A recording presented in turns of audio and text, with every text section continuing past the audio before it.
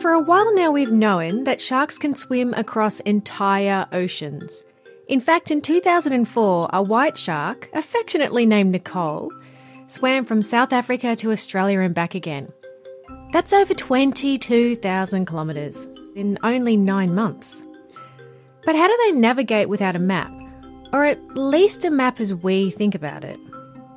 How do they find their way not only to where they're going, but to turn around, to come back, and end up where they started? So our research really provides clarity to how these animals maintain their navigational success in the long-distance movements the species are iconic for. That's Bryan Keller from Florida State University, and he did these experiments. But figuring out exactly how sharks navigate, that's not really a simple task, especially when you can't put a big shark, like a white shark, inside a tank. So in order to test the animals to, observe their navigational ability and to use software tracking to look at the swimmer patterns, we had to be sure the animal was capable of navigating towards a target location. So we needed an animal that returned to the same locations every year, because that would demonstrate the animal remembers the location and knows how to navigate back to it. That's what we have with the bonnet heads. They return to the same estuaries each year, so we know they have some capability of remembering an area and navigating back to it. We actually use the juvenile bonnet heads purely because of their size. So in the laboratory setting, we created a synthetic magnetic field by constructing a cube that was about 3 meters in each dimension. And even though it's a pretty big cube, it only created a magnetic field that was uniform about 1 meter in each dimension. So we weren't really capable of using a larger shark due to the experimental design. These bonnet-head sharks were put in a tank, and that tank was then wrapped in copper wire. And Keller could adjust the amount of electricity that was flowing through these copper wires and simulate different locations on Earth. They tested 3 different locations to see how sharks found their way.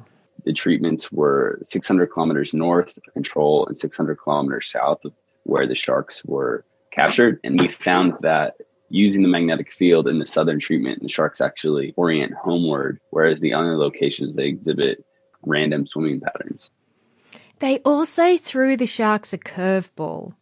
The northern treatment actually represented a location on land. And I know that sounds weird, but we wanted to test the sharks to see if they were capable of extrapolating what they knew about the magnetic field to a location where they hadn't been before. And the rationale is some species like sea turtles have an innate ability to infer their location without ever experiencing the location. So they're born on a beach, never being able to touch the water, and they already know how to use the magnetic field. So that was sort of the motivation for using the northern treatment.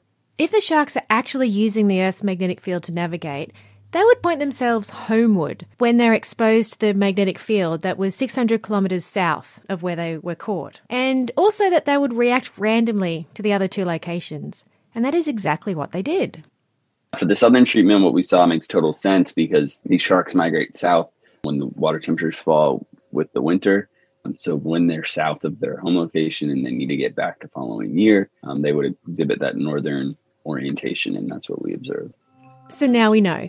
Just like sea turtles and salmon, sharks also use the Earth's magnetic field to navigate, especially when they go these long distances.